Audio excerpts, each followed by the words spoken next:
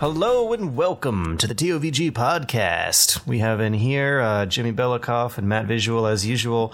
This week I am super sick hop because I woke up this morning and felt miserable. Wow.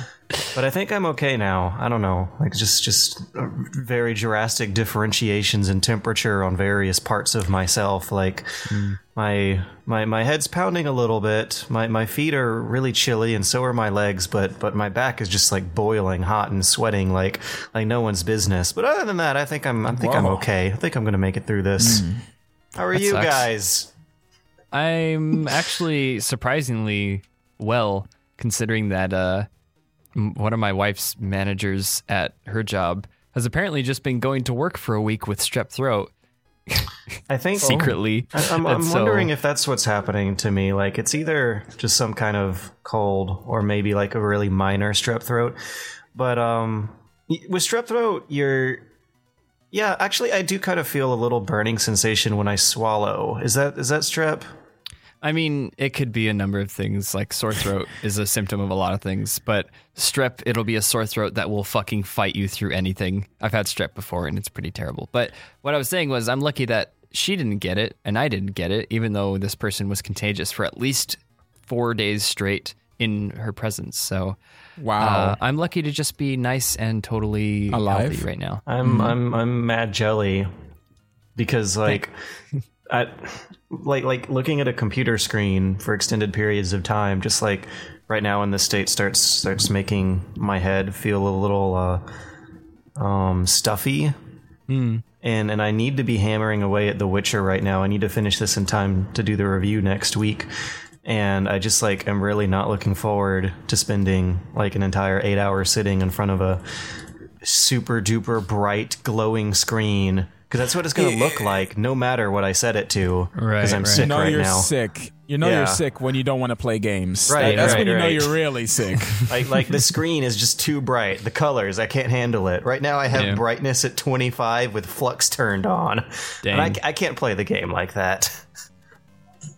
Yeah. What about you, Matt? How are you doing? I'm doing good. I just reinstalled Windows about 3 times. Which one?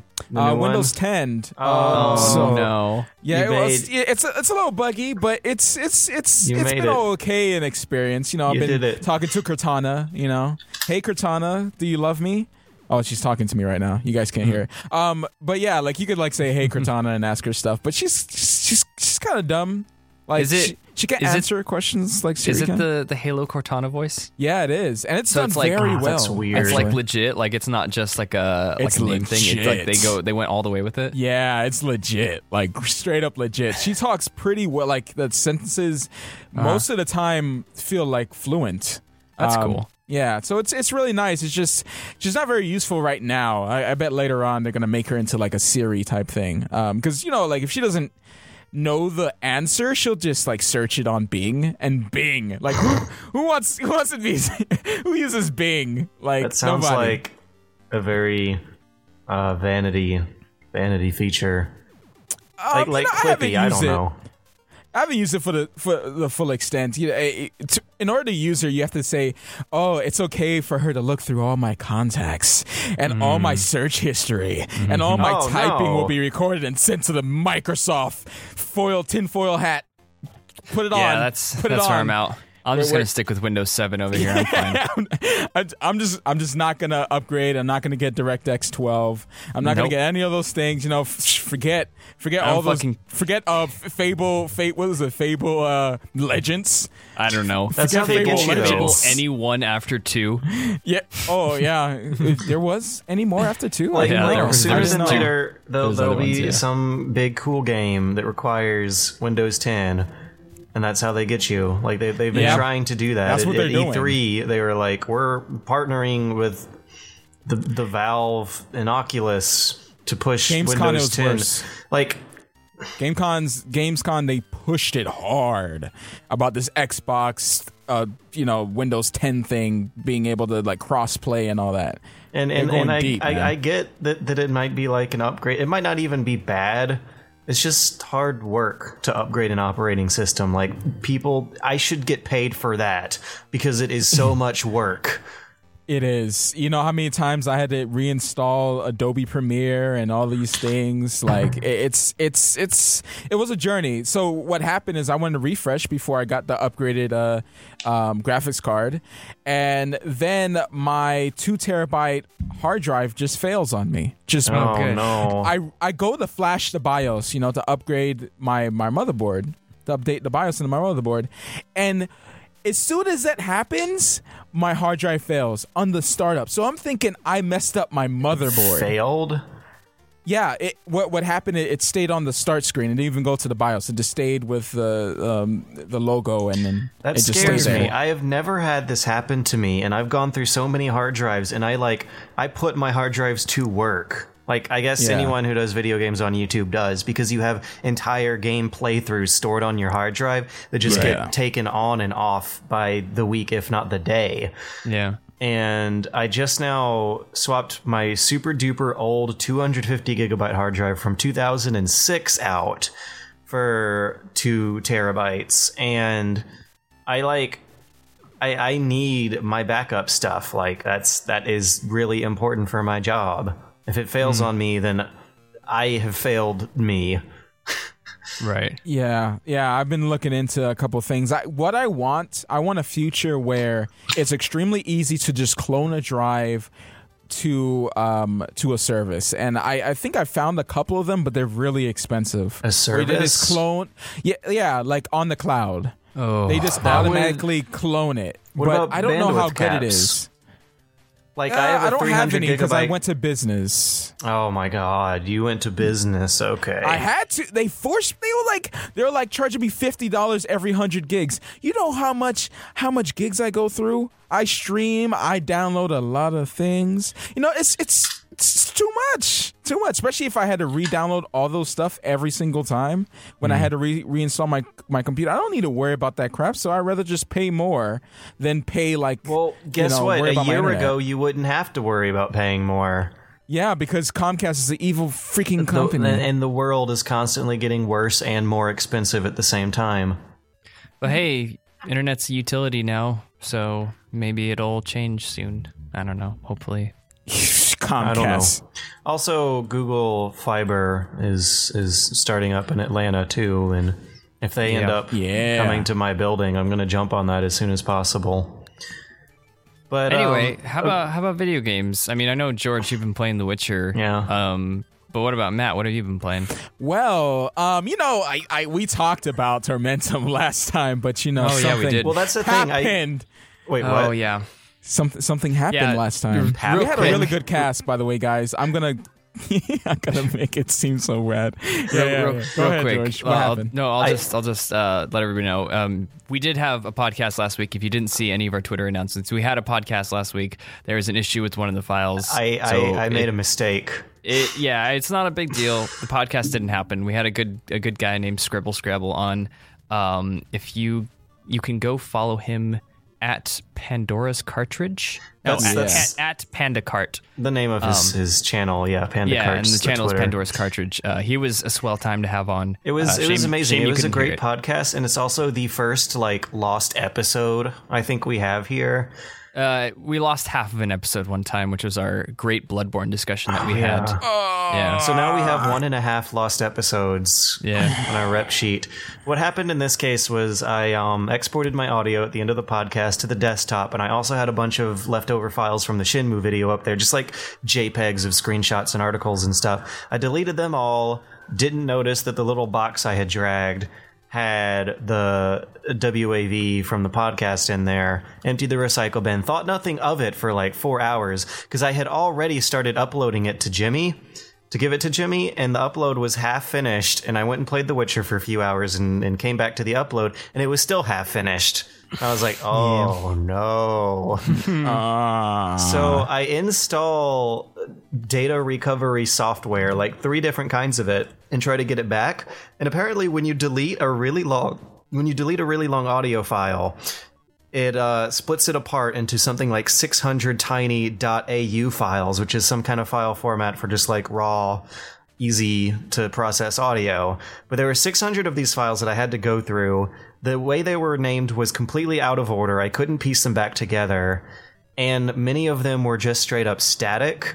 Like, I had some of the file back. I had 600 3-second audio clips, many of which would not open at all or play static, but some of them would have like noises of me breathing. That must have been so that's how I knew. I got some of it back. Long story short, we lost the episode. There was a whole bunch of stuff we talked about last week, including Matt played this great point-and-click game called Tormentum. And, and there's also erect horns in that, too. There is erect horns. Oh, erect horns, my favorite. Yeah. Yes. So Tormentum, I'll be brief and quick on this. It's a game that I probably wouldn't have played or tried because of the art, but I decided to give it a shot because, what the heck? It's a short game. I gave it a shot, and I'm not really into point-and-click games, so I feel like there's a lot of those times where you just kind of get stuck, and it's just like, for some reason, I feel like it's just a waste of time. It's not the satisfaction of figuring it out. Yeah, it's not that big for me. That's the standard downfall of a point and click is the part that you have to muscle through. Where it's like, I've exhausted all of my like mental options. Now I just click things and click on other things until they fit together. Right, and it loses some of its magic after that. Even though like the world might be impressive, no matter how impressive it is, if you sit there and click all day, you're gonna look at the same screen and the guy saying the same thing over and over. You're gonna get frustrated. But this game is kind of easy. I played through a little bit more on stream, and it's pretty. Like, it gets you into the world. The puzzles aren't so hard to figure out. They leave it. You shouldn't be stuck on something for like an hour or two, or on any of the puzzles. Maybe there are one or two that are like a little bit not explained very well, but you can figure them out. You can muscle through them pretty easily. And it's like a art gallery, I think is what one of you guys said. It is kind of like an art gallery of slideshows and moving pictures, and it looks really cool. The story's really weird, and you're just going through this world, and sometimes you even make choices that I don't know how much they affect the world yet, because I haven't finished it yet. But it's a short game, like 5-hour game. If you like point and clicks and you don't want to be sitting there all day, it's a good game to go through. I say give it a shot. It's like what, like $15 is like really small, but it's a good game. I looked at the art last week when we were talking about it. And I really, it's something that's interesting. It really, I don't know, it's got a lot of cool art in it. I guess in hindsight, it reminds me kind of Darksiders, if you guys have ever played Darksiders. Yeah. It has that same kind of like, everything is very fucked up and hellish, and it's just like a whole bunch, like a culmination of really weird, like very artistic and gross kind of things, but all together they make this very like good picture. I don't know, it's neat. Is it something you would play on your Let's Play channel? The plug. So you've gone through some shit over the past week. I've had a weekend. Okay, so on August 1st, I launched my Patreon, which you can find at patreon.com/Sunder if you would like to support my videos and everything. And on August 2nd, I did a 24-hour live stream to promote the Patreon, which went wonderfully, by the way. Thank you, everybody who came out and hung out for that. That live stream consisted of, I played through 1001 Spikes, I played through Braid, I played Duck Game, which is fucking amazing. That sounds like a great time. Duck Game is like my new favorite game right now. I'm doing a Let's Play series of it on my new Let's Play channel, which apparently I don't have the vanity URL that I thought I had. So just go to youtube.com/SunderGamer and find it on the sidebar. But it's supposed to be Sunder. Sucks. It really sucks. It's supposed to be Sunder Plays, but it doesn't work. And I don't know. It happened to mine as well. Yeah, I might just need to get a few videos before it like approves me or something. I don't know. But I think the highlight of my 24-hour stream for a lot of people, I don't know if you guys caught this, but I played Sonic 3 and Knuckles blind. I wanted to ask about that because I remember that being one of my favorite of the old Sonics when I was a child. And if you haven't played it before and did it blind after a long storied history of hating Sonic, then now's the time to see how legit my memories were. Well, I made a highlight of the VOD on my Twitch channel. And it's, unless I have a verified YouTube account, I cannot export it to my YouTube account unless it's in 15-minute chunks. And so I didn't want to do that. But it's an hour and 45 minutes is as far as I went. And let me just tell you, it wasn't pretty. It wasn't the prettiest of playthroughs. I was already 15 hours into a 24-hour live stream. I didn't have fun. I didn't like it. I didn't like anything about it. Oh no. Well, okay. I did like some things. I was very open about the things that I liked. Whenever something happened, I was like, "Oh, that was cool. I like that. That's a good mechanic or whatever." But in between that was filled with a lot more. Instead of that, it was filled with a lot of like, "Wow, fuck. Why would they fucking do that? God damn it. This is stupid." That's kind of like the summary of what I played. Also, I died to a glitch that was just like completely unwarranted, and then I died on a boss that I was too tired to like figure out. That it was the boss of Marble Hill Zone, where you need to like jump off of Tails as he's carrying you, and I was too tired to like realize that's is the video called Sonic 3 is a good game? Yes, the video. Well, I have two of them. That one's a highlight of a glitch that I just like that just blindsided me. The other one is like Sonic 3 and Knuckles, a good game or something like that. A game that is good. Yeah, so pretty much that was my weekend, and then I launched my Let's Play channel. I put up a video today. Actually, Friday. No, Thursday. Thursday is when we're recording this. Is the first one, and that was a Duck Game, which I've been playing a lot of. That's probably what I've been playing the most of lately is Duck Game, because Duck Game is so good, you guys. It is so good. I want to. I'm trying to arrange an interview with a developer and like ask him why is it so good. Because I want to know how. Yeah, we actually that was our first interview we ever did on TOVG.com when it launched way back when. Mm-hmm. We interviewed Landon, the developer, Super Joe Bob. Yeah, Super Joe Bob on Twitter when it came out on Ouya, and I can definitively say that the Steam version, the current version, is like a million times better than the Ouya one. Especially because there's a single player where you could do these challenges, and they're all super ridiculous and really fun. Great design to them too. They take advantage of the like unique mechanics that each weapon has and a whole bunch of cool stuff. I don't know. It's really enjoyable. And the fact that you can play online now against randoms and like it still has that fun, ridiculous feel of like you end a match and then everyone like the guy who won does a pose and quacks and everybody laughs separately in their own corner of the internet. I don't know. It's a lot of fun. I'm really enjoying it. Probably going to be playing it for quite a while. At SGC, most of our playtime in the rooms was surprisingly spent with Duck Game or Rocket League, competing like right up there with Smash. Yeah, that was the other one that I've been playing. I think I've clocked in 20 hours of Rocket League in the last week because I just got it. I got it a little late after everybody, but that is a damn good game. Damn good game. It's just I was playing it yesterday and just constantly amazed at how much room there is for finesse in your movements, because it's actually kind of a slow game, which means that there's a lot of variance for different things to happen almost every frame. Well, I think every inch of your car contacting with the ball will send it in a different direction. Yeah, I think that initially, when you play, Rocket League is a little slow because you need to figure it out. And then when you're at very low level play, it becomes a very fast game because everyone is just like, oh, I learned how to boost. I better hit the ball. It doesn't really matter what direction it's going. I just need to touch it with my car, right? But then you realize that's a bad idea. Yeah, and then you get to high level play and everyone's getting like much more meticulous, and there'll be like, oh, okay, so only 2 people are near the ball, but the rest of them are positioning in case like it goes to a certain direction, and then they can catch it with a whatever, and then you start learning how to like use the rocket to like fly, and that's when it gets fucking ridiculous. That's crazy. But there's like so much inertia to your movements that you have to plan out your route ahead of time, and if you're off by just a few inches, you will just have to like sit and watch your car not do anything useful for what feels like forever. And I don't know if it's just because the more you play, the more in tune with the speed of the game you go.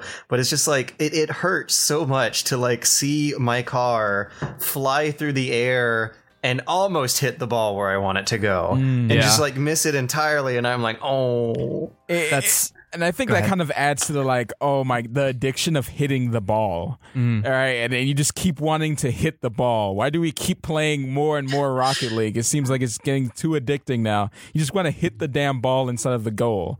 Yeah. Because when you get that right angle and you boost at that right moment and you hit it inside of that hole, you're like, oh, and then it explodes. You're like, yes! And then you feel the wind in your hair, dude. When you do it accidentally, when you just happen to hit it at the right place and throw it in, you're still like, yeah, I'm so good at this game. Oh, dude, there have been so many moments where it's like in our goal and someone just rockets out of nowhere, just going so hard, and they flip, and they're not trying to do this. They're just trying to get it outside of the goal, and they flip and they tumble and they run into another person, and it squeezes the ball and it shoots it out. It hits the ceiling, hits the wall, bounces, and no one's near the other goal, and it just slowly just like rolls in the other goal from our side, and everyone's like, what the fuck? And it's just like, oh god, that game is like the epitome of hype.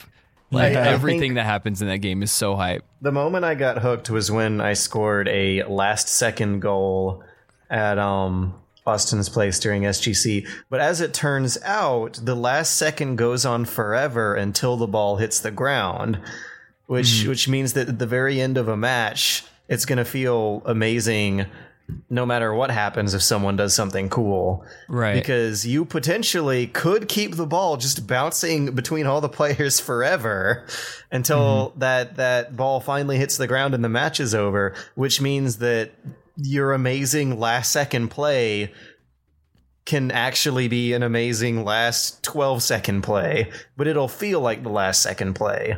Yeah. That game is really good. Danny O'Dwyer did a really good video about it, where he says that it can really help you stroke your ego with your dribbling and your footwork, kind of like real soccer, and how pulling off cool tricks can feel like a bragging right, and I feel like that's a lot of what Matt was talking about, with just like the sheer satisfying addictive thrill of hitting the ball in the goal, because it feels like a really cool trick every time you do it. Yeah. One thing to note though is like, if you want to get your ego knocked down a few notches, try doing the training modes. I never even clicked that. Dude, okay, it's pretty important. Do like the baseline level of every training mode, but like there's 3 levels of each training after you do like the basic like overall training. But it's like rookie, pro, and master or something like that. Pro on most of them is like you'll start the training thing and the thing will happen. You're like, oh shit, I completely missed it. Like, wow, holy, I'm really bad. If you do the master one or whatever the top one is called, for like goalie, the master goalie training, you start in the goal and there's a cannon that shoots a ball in a certain angle and it like bounces or whatever and it goes in. The first time I played the master one, it was like, here we go, 3, 2, 1, ding, goal. And I was like, what happened? Like, it just happened so fast. It just shot it straight in the goal right past me. I was like, holy shit, like I'm really bad at this game. And then I went 0-10 against that cannon. And yeah, that really made me feel like I'm not good at the game. Videos of people like mastering these high-level training challenges? I'm sure there are. This is such a skill cap. Like, it's such a skill-heavy game that I'm sure there are people who have already become like absolute pros who can do the rocket flying around super good and everything. But yeah, I want to be good at video games someday. Yeah. So stop making YouTube videos and then you'll get better. Maybe, because with more time review channel like games. This to dedicate towards one game like Rocket League. Right now I'm dedicating all my time to The Witcher 3, which I am finding to be pretty great. Oh, that's good. Yeah. It's just been a fairly, like, it doesn't exactly feel super ambitious or brave, but at the same time, the scope and the scale and the detail of what they've pulled off does. Like, it's basically like a Skyrim, but improved in a lot of ways, which isn't necessarily like a risky strategy. I mean, there's a lot of stuff that could have gone wrong in the technical execution of it, but it's also a very it's definitely a video game. Yeah, like an 80s 90s version of D&D fantasy ramped up to 1000, a huge sandbox game in 2015. Yeah. I'm trying to think about interesting things that it reminds me a lot of Zelda in a funny way. I feel like as many of us who loved Zelda as a kid are growing older, might not necessarily see Zelda growing older with us and get a lot of those same thrills from Dark Souls. Now, I feel like I'm getting a lot of those same thrills from The Witcher 3. And this thought hit me when I got to the Skellige Isles in the second half of the game, and you sail.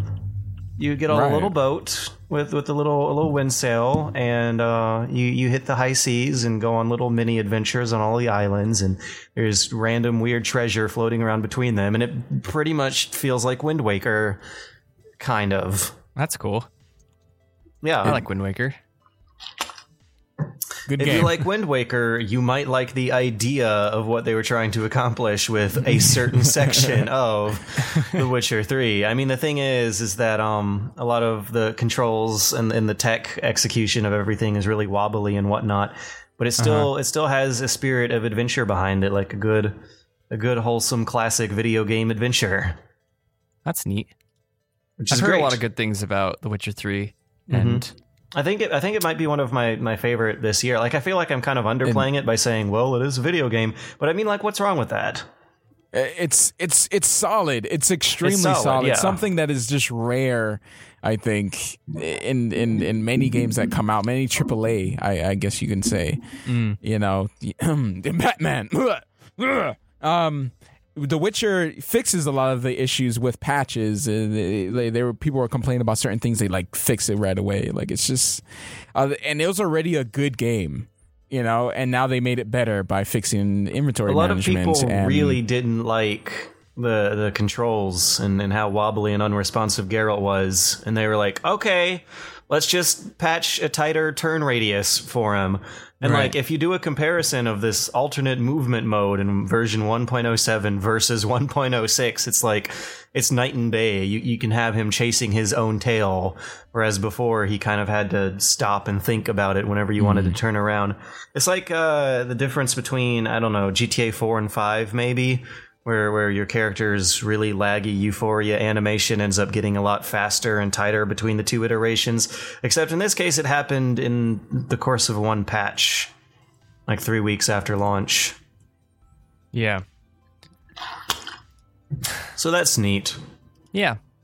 Seems like a neat game that I don't have enough time to really sink my teeth into. What's unfortunate about it is it requires time for you to acquire the love of it.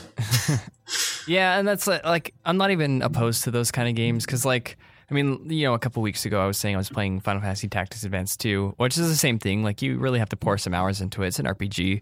I kind of petered off. I haven't played it in a while, but that's because Duck Game and Rocket League have taken over my life. But, like, there's so many of those kind of games that come out now where it's like 60 hours of content, you'll never get tired of this game. And it's like, I guess, but I kind of just want to get it over with and like have the fun, and then be able to have fun with other things too. Like, in some ways they're good, and in some ways they feel like a clingy relationship where it's like, okay, just back off just like a little bit. I want to like breathe. Please allow me to breathe and interact with other games. And it's like, no, you have to play me for 100 hours. Like, no, I don't want to.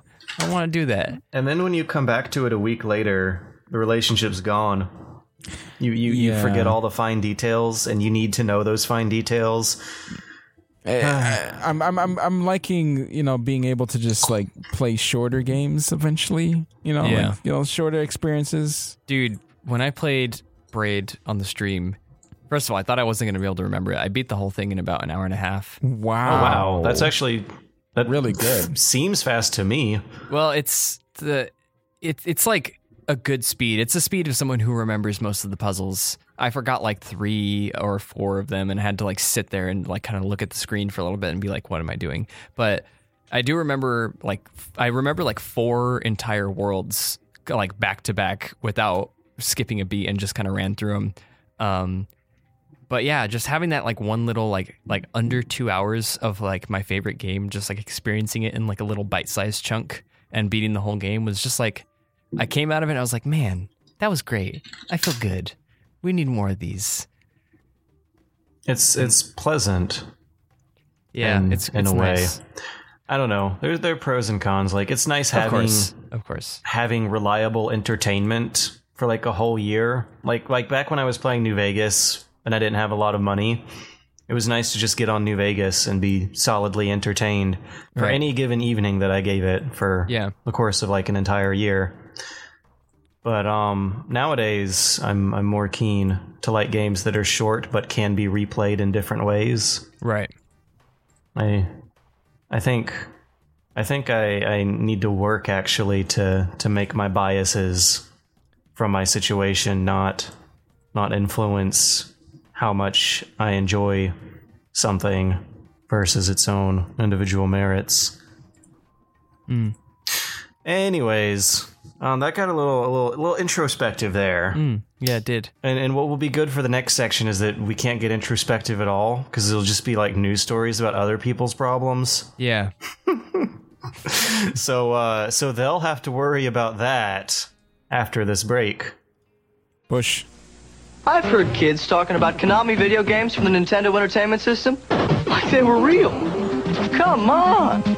I mean, the action in Konami's Russian Attack is awesome. And those dudes in Castlevania are pretty intense. And I'll even admit that the sound in Konami games is jamming.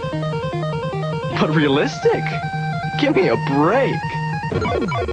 Konami video games, so real, they'll blow you away.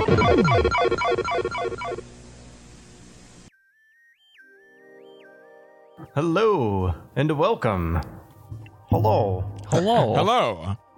So we're gonna try to condense 2 weeks worth of news stories, and a lot of good stuff has happened in the past 2 weeks because we lost last week's episode, which is really sad and sucky. But anyways, whatever. We're gonna get through this because there's actually a lot of hilarious things to learn here. There's a lot of good news and a lot of terrible news, and some like stuff is just like so bad it has to be funny. But we'll get to that. The first thing is like mildly good news on the spectrum. It's Nintendo pulled a profit this year. Or they did it in kind of like a weird way that mostly has to do with the depreciation of the yen, which means that they had to pay a whole lot less income taxes in Japan, even though they've been selling good 3DS and Amiibo materials in the West at the same time.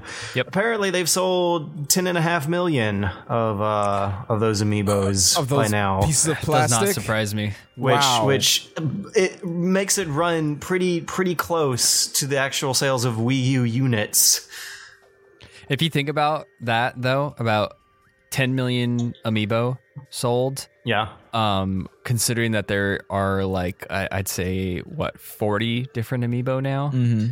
It's much easier to have more than one Amiibo than it is more than one Wii U. Well, yeah, but I mean, like, not only that, but that number is actually, it's so telling of like how like underselling they are. It's the same thing that they did with the Wii, where they just like didn't produce enough and people kept buying it out the second it went on shelves. Like 10 million Amiibo sold is not a lot, considering that there are 300 million people in the US alone, and most of these people, if they want an Amiibo, they're not just buying one. Like I am a very much a exception that I only bought one Amiibo just because I like Samus and I wanted a cool little Samus figurine.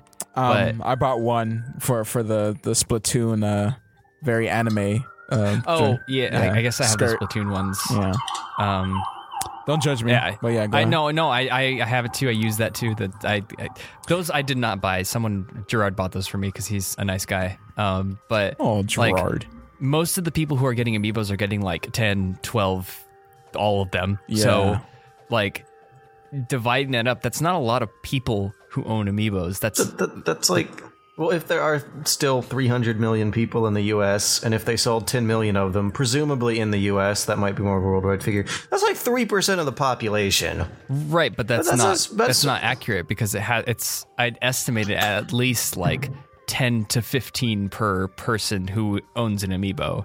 Right, but I mean, like, I don't know. I don't want to shit on this because I like that Nintendo's turning a profit. It's just like, how much they would have sold if they actually had them on the shelves? If they just produced like an ass load of amiibos and just put them out there, I think they would have well over like 5 times the number if everyone had them available. Because a lot of people who own Amiibo have purchased from resellers, so that's like kind of shitty. Just saying. Yep. Well, okay. Their official financial report, in which they made available, which has this interesting info, says that they've streamlined and cost cutted their administrative expenses.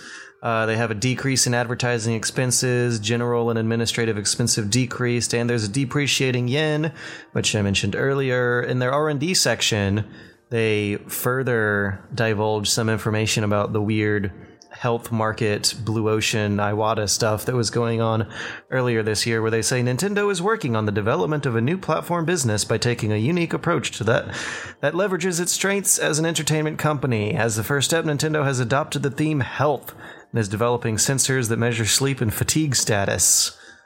Which last week when we were talking about this, Jimmy sounded surprisingly hyped about it. Like, as an adult, I can see myself being into this stuff more than, maybe like 3 or 4 years ago.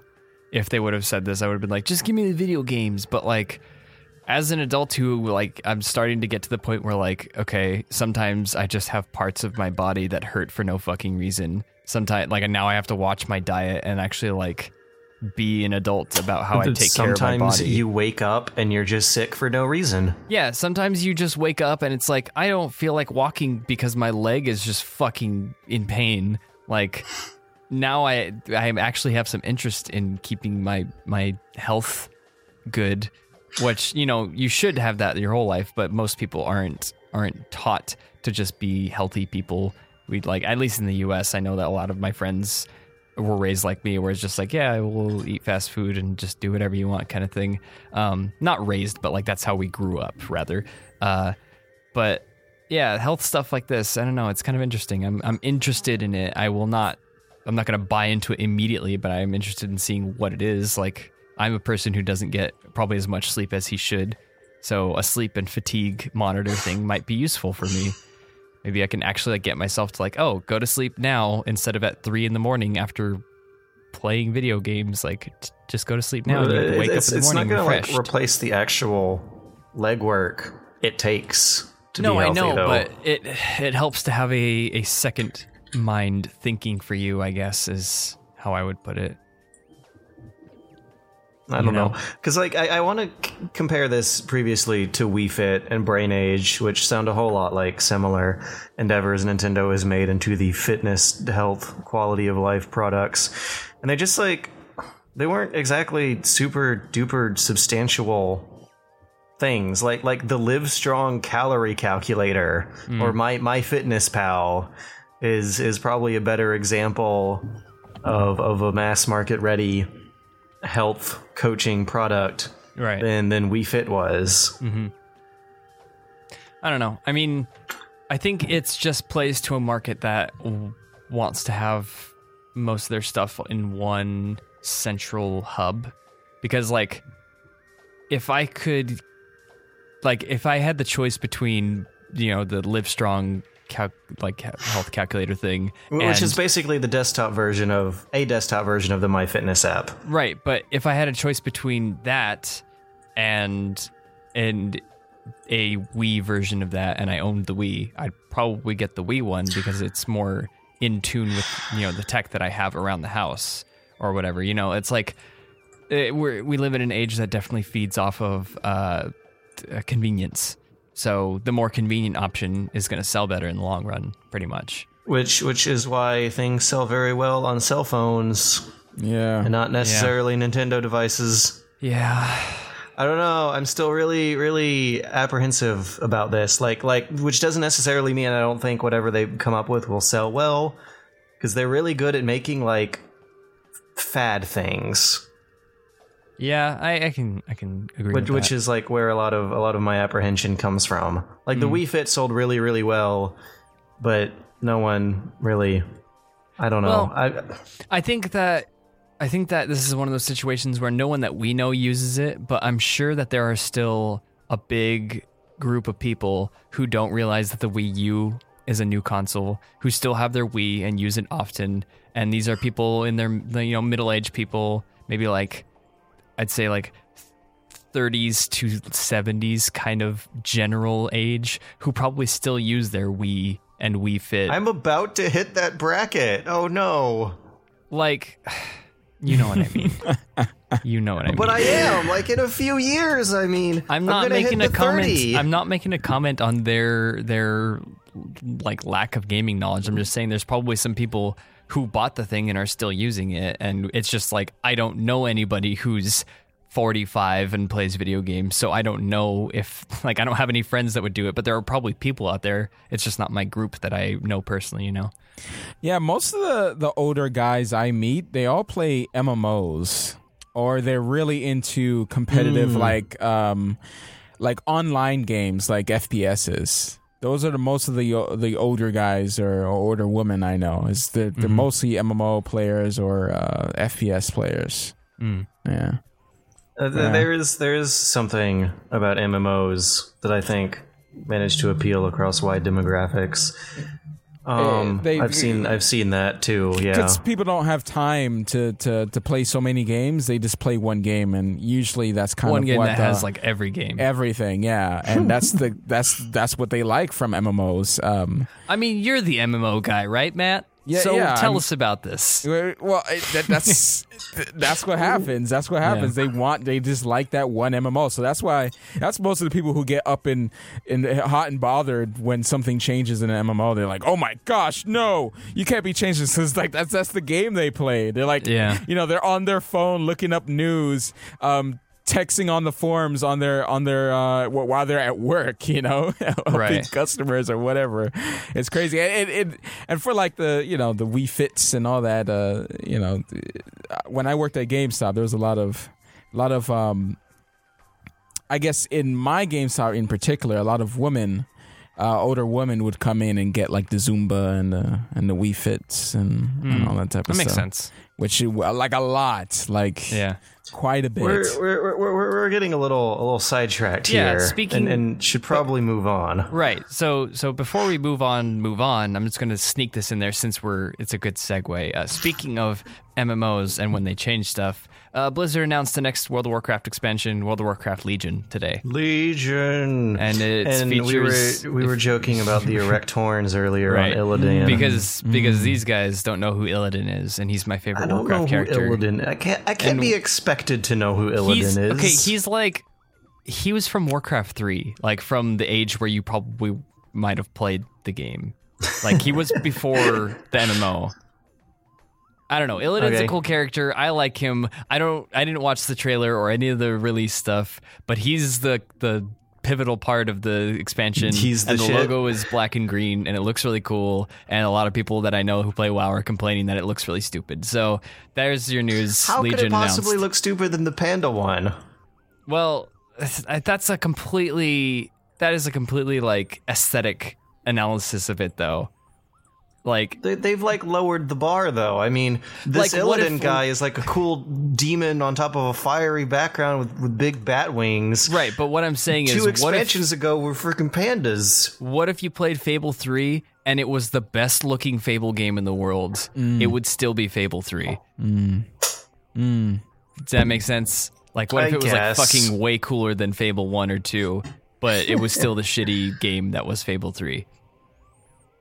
Is there a better game that I can use for a reference for you? What was I guess basically any like edgy looking, broody, sad protagonist guy would fit the bill, because that doesn't necessarily mean anything. I'm just saying, it's not. People aren't mad about the aesthetic. or like that Illidan's back or anything. Not that I know of. So what are people mad about?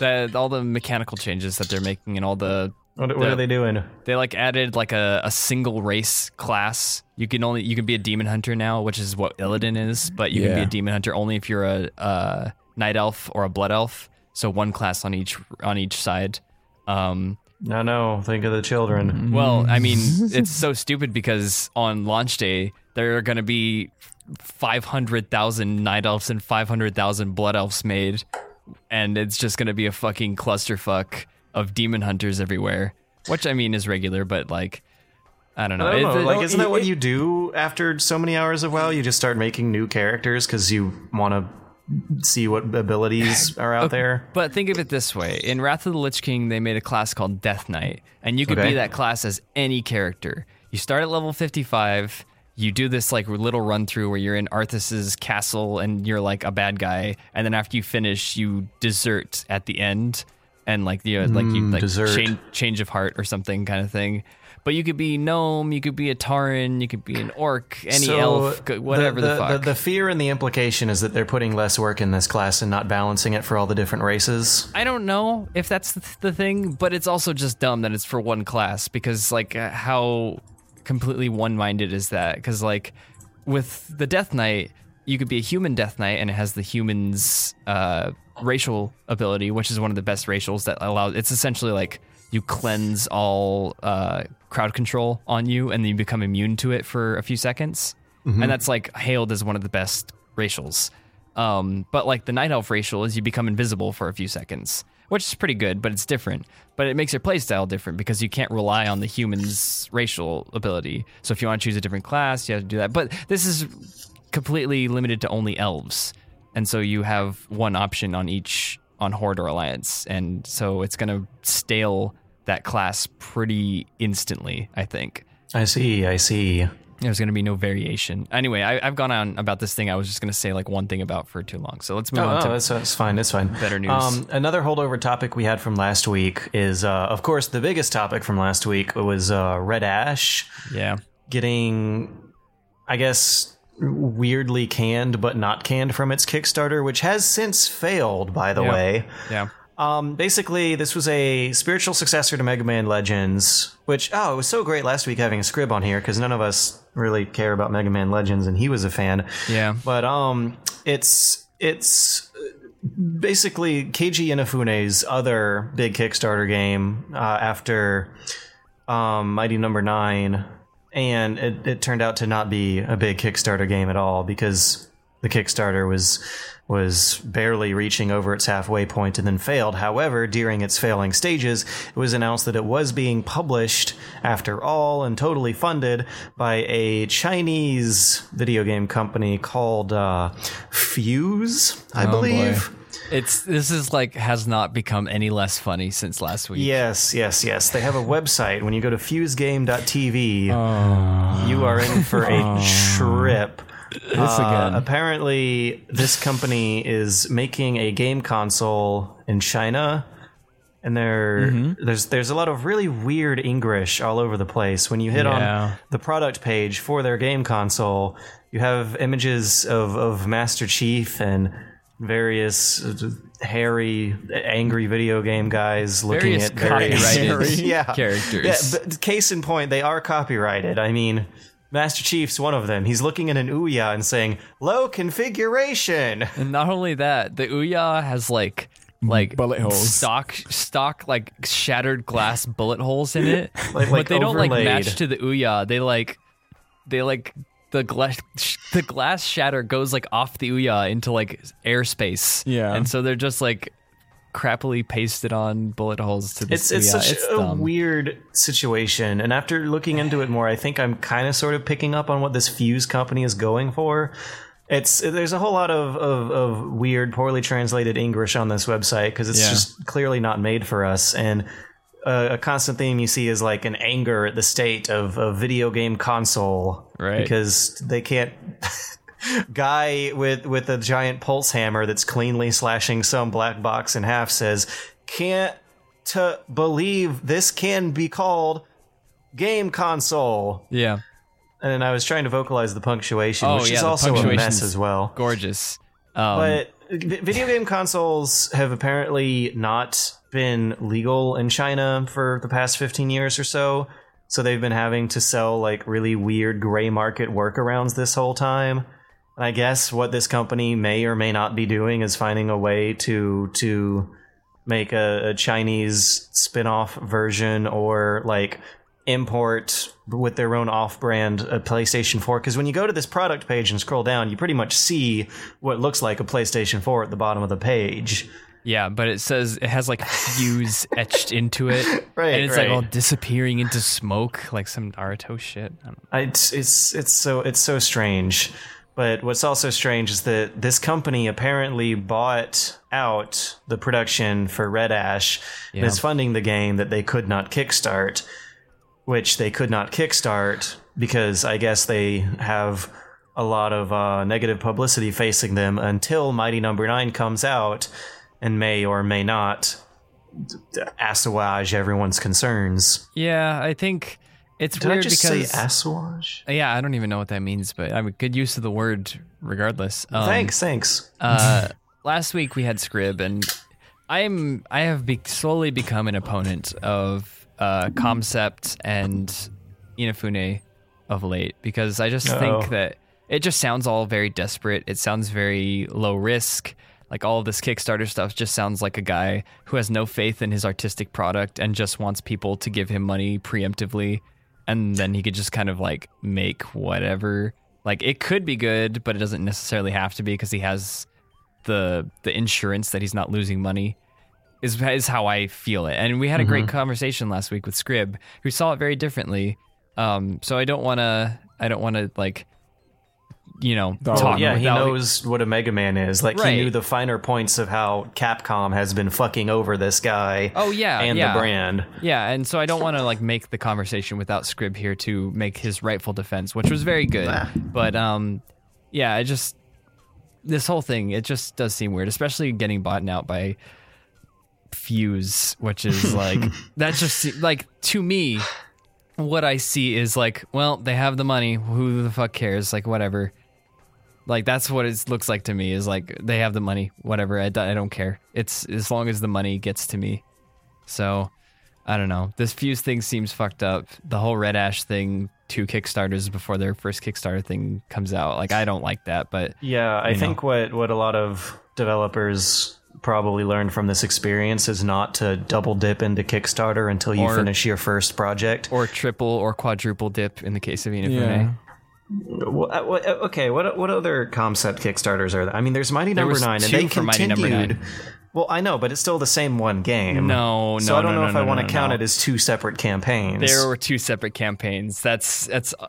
I think that's overly, not apologetic. It's like too lenient on them to say that it was not 2 separate campaigns. It would be so weird to apologize when it's not my money they're taking. Like, I have not contributed to any of these. When your Kickstarter gets overfunded by how much? It was like 4 times the original asking amount, and then they start another Kickstarter. That's like, come on. Like, well, you want to set your goal low, because if you set it high, everyone's going to be like, there's no way they'll make it. And then they just won't donate at all. Yeah, but it's usually, generally what I hear is set your goal at half, and they got funded to 4 or 5 times the amount, which is double if you set it at half. And so, like, I don't know. I think it's pretty dishonest to, like, you already know the game's going to be a success now that you have that much Kickstarter backing to quintuple or quintuple your original asking price. And then to be like, well, we need more. Like, you can out of pocket that. You know you're going to get the returns. If your game is good, people are just going to buy it, and they're going to tell other people to buy it. So loan it and then pay it back after they make their first 2 weeks of sales? I mean, or get a company to invest or whatever, like, which they did anyway. Yeah. Well, for Red Ash, not Mighty Number 9. Are you sure? I'm pretty sure I don't know. Mighty Number 9 got... I think there was some, yeah. I mean, from what I know, I'm pretty sure Mighty Number 9 got separate backers that are not Kickstarters. But anyway, I mean, I don't want to go on forever and just sound like I'm just shitting on this. I tend to ramble when I get worked up about something, but I don't know. I don't like this. Okay, we have another very, very small, quick and easy topic next, and that is that Zombie U is getting ported to current gen consoles, but since it's not for the Wii U anymore, it's just called Zombie with an I and no E. Like the Italian Romero ripoff movies. Yeah, do we know how it works? Yeah, did we get any new information? I don't think so. This trailer just shows what looks like a regular ordinary video game, which Zombie U did look like if you only looked at footage from the main screen. But the thing that was cool about Zombie U is that it was one of the few Wii U games to thoroughly use the second screen. And it did it with a very conventional zombie shooter game. Yeah, so I'm just watching the trailer right now. There's some cool ratings of a game that hasn't come out yet. Best game. There's no gameplay. No, later on there is. If you skip ahead past the first minute, you played through this, right, George? So how much did they use the pad? A lot, actually. Your pad was your pause screen. It's pretty much everything. So they redesigned all of your options, the game, your basically. inventory, your map was all on the pad, and you could not traditionally pause the game. You would press a button that would if you wanted to go through your inventory and switch out your one weapon slot, which meant that you had to do it a lot because you only had one weapon slot in the game where you're just supposed to switch in and out of melee and projectile weapons all the time. You would have to press a button on the pad that would immobilize your character on the main screen while you used your fingers to slip and slide across the gamepad. And what this meant, though, was if you wanted to scan the screen for threats while you were sorting through your bags, you would have your head buried in your bags, but look up with your actual head and not inside the game to the screen to see what was going on. They had it was very clever, very, very clever. It really was. I think I had an amazing moment, an epiphany, when I got the crossbow and had to aim through the scope with the gamepad and use motion controls to fine tune the aim. Whereas the main screen had my peripheral vision on it, and I was like, wow, I'm actually playing a traditional video game on a new and unique console that is turning it into a new and unique experience.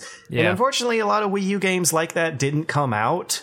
Yeah. If you go back and play Nintendo Land, it's really tragic to see how many good ideas didn't get fully realized on this console. Yeah, it's totally true. The process of porting over a really unique Wii U game that was working with a not very unique and very, very safe genre, which is the zombie survival horror. Yeah. Porting that over to traditional consoles is just a testament to how little potential was realized on the Wii U, and also how developers are just fine with doing things the old ways. Yeah. I just really wonder how they're gonna do it without the gamepad thing. What's going to make this playable without that very unique, fun? Is it just going to be another zombie survival? Right. It could happen. The control scheme wasn't necessarily super duper weird, but what was weird was the second screen, which means that whatever button you would have pressed earlier to activate stuff on your second screen, I guess just slides a new window onto your screen on this version. I suppose, all the newer consoles have motion controls inside of their controllers by default, correct? I know PlayStation does. And most games let you turn it off and completely ignore it. Right, but what I'm saying is if they really want to conserve the Zombie U experience, they could just have it to where you pick up the controller in front of your face kind of thing, like you're lifting up a book or whatever, and that could bring up the menu thing on screen if you want. That could be a decent alternative to continue. Maybe. That would be really wonky. I guess the thing that makes the Wii U much more reliable is a gimmicky peripheral controller. Right. It has a touch screen with actual buttons you press. Yeah. It's not ambiguously waving through the air that makes cool stuff happen. It's having a second screen on hand that makes cool stuff happening. Like anyone who's played an RTS game on double monitors and had an entire monitor dedicated to the minimap and your other monitor dedicated to the main screen, you might get an idea of how freaking cool the Wii U is. Oh wow, I've never done that before, but that sounds really good. It's great. That's how I played Supreme Commander back in high school. I outputted my computer to a TV in the room and had a separate monitor that was just displaying a big version of a mini map, which I guess makes it a meta map or something. I don't know. But I like having second screens. Second screens are cool. So now we're gonna start blitzing through news topics from this week. Yeah. And the first one is a kind of really controversial and complicated topic to go over, and that is that the European Commission is aiming to unify digital marketplaces across regions. They have a plan proposed called the Digital Single Market that would enforce digital retailers such as Steam and the PlayStation Network to end regional pricing across Europe and not restrict services to certain regions. Which sounds like a good thing, but I don't know. Like, you can go in the comment section of any article and find people doubting whatever.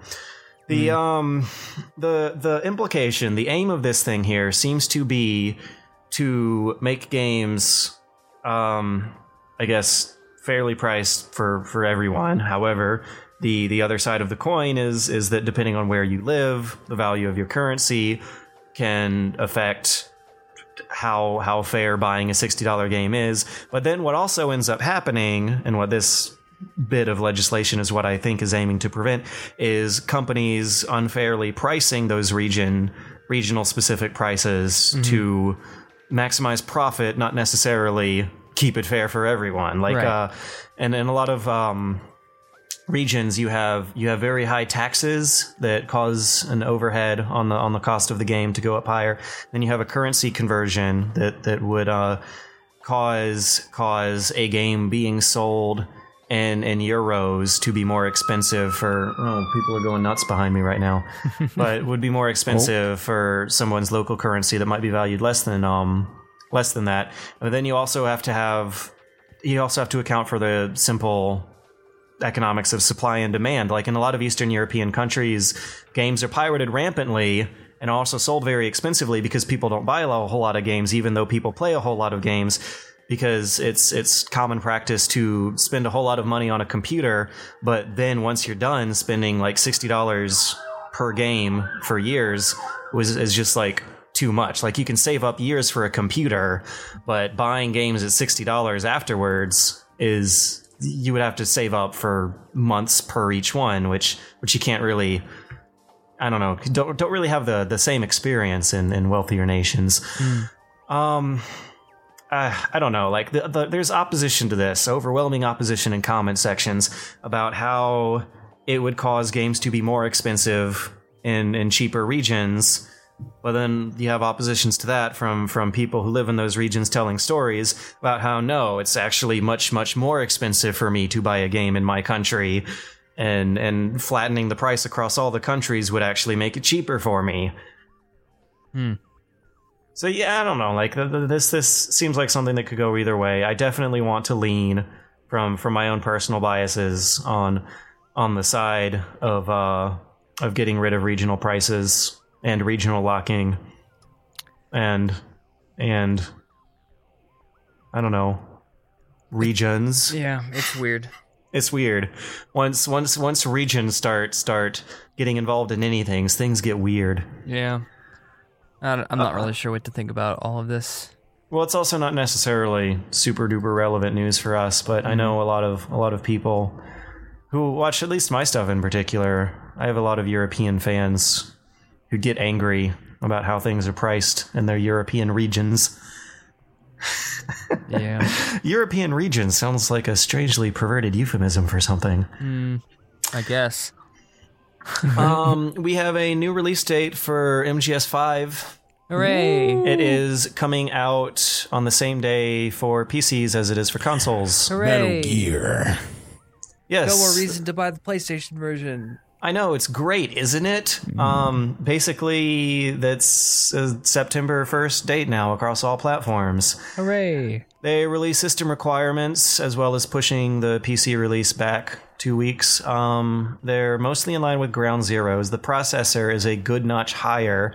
You're going to supposedly need 3.4 gigahertz, which sounds ridiculous. Yeah, I know. That's pretty fucking high. I highly doubt that's actually how the game might end up playing. Like, Ground Zeroes got a lot of good press for how well optimized it was on the PC, and going from 2.8 gigahertz required for Ground Zeroes to 3.4 gigahertz for an Intel i5, it seems like a jump. I mean, I have an i7 that's clocked at 2.8 gigahertz. I don't exactly know how that translates to the i5 line. You should be fine. I'm generally fine. I'm playing The Witcher fine.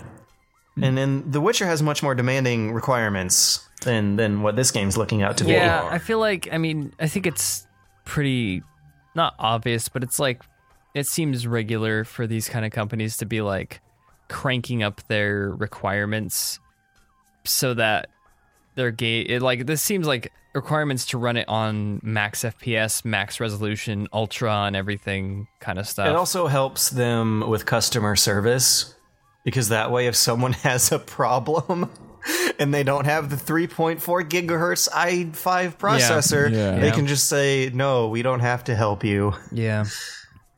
Which is fun. The recommended one is the top of the line last generation processor, so that's interesting. Which one is it? The i7-4790. That is the top of the line last generation. That's a hell of a lot more numbers than my i7 has. Yeah. Like, I got one of the first because I thought it would be future proof for longer than it turned out to be. Well, I don't know. I can't really say that either because I'm still running fine. I just have much lower numbers on my actual specs than games seem to want me to have. Yeah, so it depends on each game. It depends on each game. Games sometimes are CPU bound. Some games are GPU bound. This game looks like you're going to need some GPU, and you might have a bottleneck. Which is funny because the GPU requirement is quite okay. It's it's a GTX 640, I think 760. Oh, that's recommended. 650. 650 is for minimum. They don't have an AMD equivalent, so I can't really compare it with my previous card, but I just now got this new one, so I know it's fine. Yeah, that's generations. Like good Konami news, you know? They pushed the date back. The system requirements aren't too fishy. And that seems like Konami is enjoying some good nope. Yeah. They're not. Nope. I'm kind of liking all these games coming to PC. Gears of War is coming to PC. So many games are just, oh man, it's fantastic. I'm happy. It is nice that MGS5 is having a supposedly good PC version coming out the same day as the console versions. However, that version was being made on the sweaty, broken backs of employees who are dealing with some very strenuous working conditions, according to a report from a Japanese economics newspaper called Nikkei. According to them, Kojima Productions is now being known as Number 8, which falls in line with what I was told earlier about it being called Unit 8. There are cameras in office corridors monitoring the movements of their employees who don't have permanent email addresses that constantly fluctuate and change, and that's also similar to what I was told earlier this year. Developers who are no longer seen as useful are assigned weird jobs. They get turned into security guards. They become janitors at their health clubs, or they get sent away to the Patchy slot mines. Oh my gosh. Which folds into a lot of stuff about Japanese work culture that I feel like was also revealed to a lot of people in March, about how these companies don't necessarily want to fire their employees, because apparently firing someone in Japan is more taboo than sending them away to the Patchy slot mine. Yeah. Or cleaning up the gym. It's the whole deal of like, we're not going to fire them, we're going to make them quit, and then we have no accountability. And I guess also in the States you wouldn't have to pay unemployment if they quit by their own means. Wow. So another interesting thing from this report is that Konami has apparently reshuffled and moved around and I guess kind of made things harder for employees who liked an ex-employee's Facebook post where they were saying they quit the company.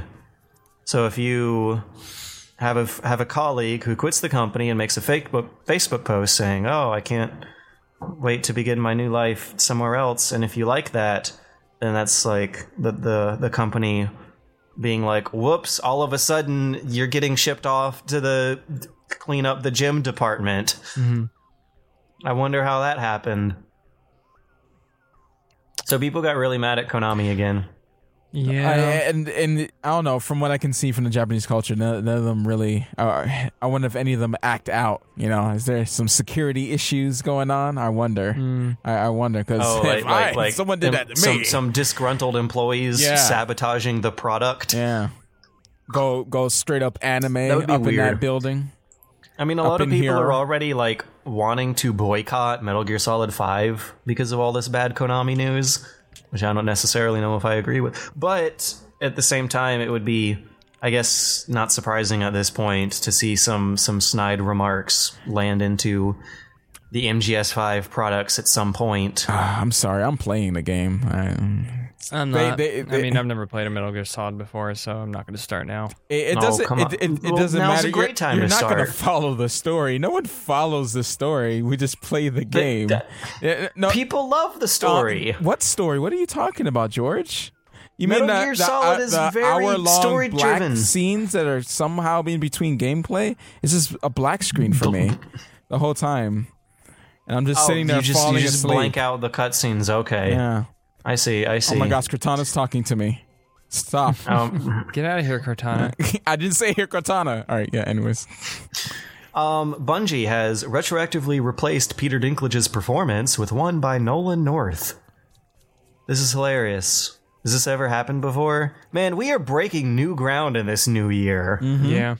Mm-hmm. So I've never seen a company retroactively take a game off of digital store shelves, which Warner Brothers did with Batman Arkham Knight. I've never seen a company retroactively change an acting performance in their game. Yeah, it's super weird. I guess the closest analog would be like Konami rehosting or rehiring the voice actors for the Silent Hill HD collection. But even then, like that was the Silent Hill HD collection, not Silent Hill. That was a separate game, a separate SKU. What's going to happen with Destiny? They didn't necessarily like confirm the juicy details. A lot of this is speculation, but Nolan North will be playing a version of Ghost in The Taken King, and he has also re-recorded the entire script of Peter Dinklage's original lines. And the reason why I say there's still speculation involved is we don't know like how that patching process will work. Like if you buy the expansion, do you get the new performance, or does everyone get the new performance once the expansion comes out and they release a compatibility patch for it? Interesting. That was pre-order now to get better Ghost voice lines. That's another thing too. Like the original lines weren't great. Yeah. Like they could have used a few more takes, and instead Bungie's like, no, we're just gonna use a whole nother actor, and it's gonna be the guy who voices every video game voice. I don't know. I mean, like the fact that he's taking over, I think it makes sense that he's going to do all the old lines, because anyone coming in fresh, like how jarring would it be if you got to the point where Dinklage stopped recording lines and then suddenly the guy you've been working with for the whole fucking game just becomes Nolan North. Like, I think it makes sense that he's re-recording all his lines. I feel like Nolan North might be able to sound the same anyway. Well, I mean, he's Nolan North. I feel like this might be Dinklage's prerogative and not like Bungie. Like, I don't think they were like, fuck you, Dinklage, nobody likes you, we're getting rid of you. I think it might have been more of a thing of like Dinklage being like, I don't know if I wanted to work on Destiny for the rest of my life. Like, I think I'm going to call it here. And then Bungie was like, all right, we're going to just replace all your lines so it's not weird. Well, let's see. There also was another similar situation with the engineer in Team Fortress 2. Really? He became Nolan North after one of the expansions. Now that I think about it, it might not be so unprecedented after all. I don't know the fine details. I don't know if all the old engineers' lines were replaced or if they just had Nolan North do an engineer voice for the new content after a certain date.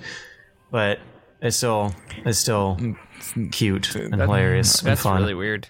Yeah. The engineer this year is Nolan North. Oh, this year. So it's a time that I have not played is when he changes. That's interesting. I'm going to look up exactly. I haven't played TF2 in a couple of years now. I know, me neither, but I still have a fondness for it.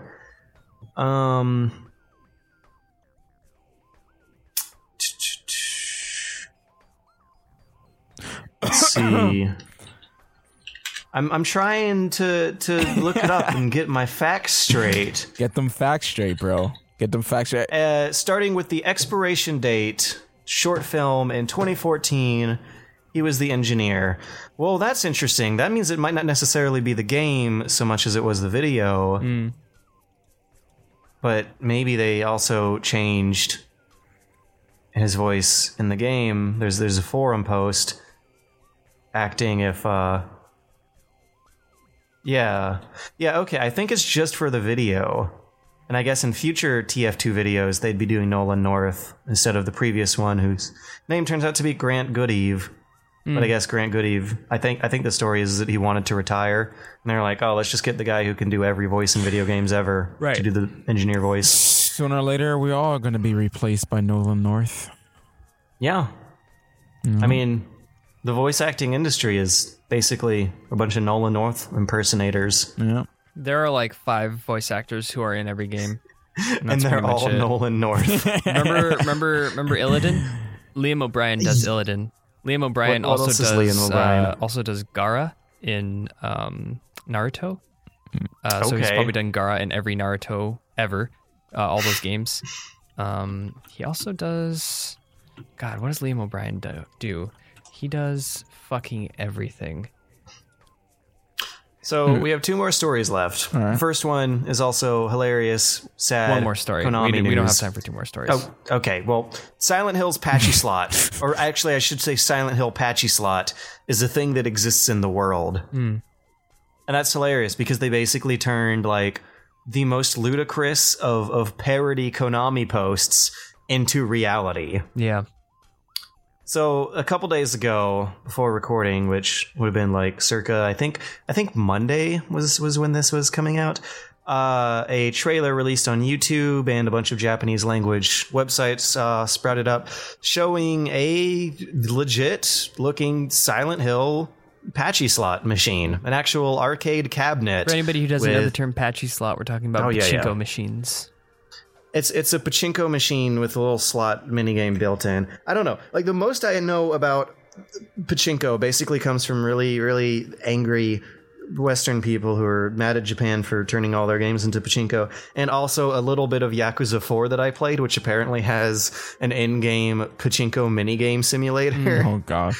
You put a coin in a slot or slide your card at the arcade or whatever, and a bunch of little tiny balls get launched through a little tiny ball obstacle course, and hundreds of them go by while a little movie plays that occasionally prompts you to press a button, and the balls either land in a hole you want them to land into or a hole you don't want to land them to, and the movie plays and a little slot animation will happen, and that's it. Mm-hmm. That's the whole game. But no, when you watch trailers for these things, they're explosions and rock music and loud numbers and bonuses flashing all over the place, which is especially hilarious in the Silent Hill one. Yeah, because like, it's fucking, it doesn't match the idea of Silent Hill in any way, shape, or form. At all. Like it's actually happened. Like earlier I would have been surprised. I did not believe that they would do like a Metal Gear Solid Patchy Slot. And now I don't know, man. I don't know anymore. Yeah, this is... they did it with Silent Hill. Like, what's stopping them at this point? Also, if you guys didn't know, they did a Castlevania one about a week ago. Castlevania sexual violence titled. The video is titled Erotic Violence. Erotic Violence, that's the one. Yeah, so that's the thing. But the Silent Hill one, I was telling George and Matt this earlier, from an editor standpoint, the trailer is fucking garbage because it starts off super quiet like Silent Hill should be, and then not only does it get into this like heavy like rock and roll music where it's like but also it shows like what happens when you play the machine on screen, where it's like, oh, 3 monster faces line up, and then it has this fucking like screeching wailing noise to like indicate that you did a good thing, but it's like it's like ears bleeding audio clipping levels of volume. Like, I kid you not, it does clip the audio. And it's just fucking like, how could you be so bad you be so bad? It's kind of like watching the Transformers movie, but the camera zoomed in a lot more, so you just see like just a whole bunch of crap just on the screen constantly. And all of the high pitched metal screeching sounds are 10 decibels louder in volume than everything else. They crank that thing up. And that's also like the point where you can tell it's real, because like earlier it's just kind of slideshowy, like they just play CGs from Silent Hill 2 with a bunch of gaudy overlay effects that flash in and out of each other. But then later on, the rock music ramps up, the Pyramid Head waves his arms and says, "You win!" And you start seeing like fleshy eyeballs fly past each other in a slot layout. and it's like, you're like, oh no, this is legit. And I think it's legit. Like this page has copyright symbols for Konami and Takasago, which is an actual Japanese patchy slot manufacturer. And a lot of English language news media aren't reporting on this. And I think that's because Konami did not make any announcements about this in English, because of course, why would they? Yeah. Well, for more pre-orders, no, of like course. Everything looks like it's real. Like there are blogs you can look up that are in Japanese, granted, but have actual photographs of a Silent Hill pachinko machine, of the actual cabinet. Yeah. Oh, whoa. It's like, I wouldn't care about this if they didn't fuck over PT. That's the only reason I care. Yeah. Like, I don't give a shit about a Silent Hill pachinko machine or a fucking Castlevania borderline pachinko, porn machine, but like... But a Castlevania game, a good one, came out like... Well, they're still trying, like they did Lords of Shadows 2. Good, George. Right. Lords of Shadows, people liked that one, right? Lords of Shadow 2, not so much. Non-Castlevania fans like Lords of Shadow. Yeah. Okay, but I mean, they're still doing something with the franchise. They're doing something with the franchise. They're not Silent making Hill, Castlevania, on the other though. hand, the first real Silent Hill in a good like 6-year span is now patchy slots. Yeah. Yep. Yeah. That's all good. That's the difference. That's about what it sums up to. I really like a comment underneath the YouTube video, which has one hell of a dislike saber, where it just says, "Welcome to the hell SNK fans have been in for the past 10 years." Yeah. Yeah. Pretty accurate. So welcome to hell, folks. Next week we'll riff on Time Magazine, but until then, we are going to wrap things up. Is there anything else you guys want to say? No. Are we still doing the plugs? Yeah, I mean we are. I'm sorry, I'm just very tired. You can find, we're now at the end of the podcast. Thank you for listening. And if you wish to check out our content, you can find me, this is Jimmy speaking, Sunder, at SunderCR on YouTube, or on Twitter, excuse me. On YouTube, you can find me, youtube.com/SunderGamer, and my gameplay channel is over on the sidebar, which is Sunder Plays. And then, of course, now you can support me on Patreon if you like my content and you want to see more of it, which is just patreon.com/Sunder. Very easy to remember. Matt, where can we find your stuff? Everything Matt Visual, YouTube, Twitter's, everything. I still do makeup tutorials, so if you want to support me on Patreon for makeup tutorials, you can also do that. Nice. Next week we're doing Yoshi, also Yoshi makeup tutorial. So yeah, George. YouTube.com/bunnyhopshow is my stuff. I did a video this week about games with hundreds of hours of content. How that may or may not be a good or bad thing depending on how the game works. Yeah. It's weird, like obligating myself to play through something like The Witcher 3 in a 2-week span because they have 100 hours to go through. And that video is all about how weird of an experience that is. Yeah. But anyways, until then, we will see you all next week, and I'm going to try to arrange for some kind of lively, energetic guest presence on here, but we will find out how that turns out a week from now.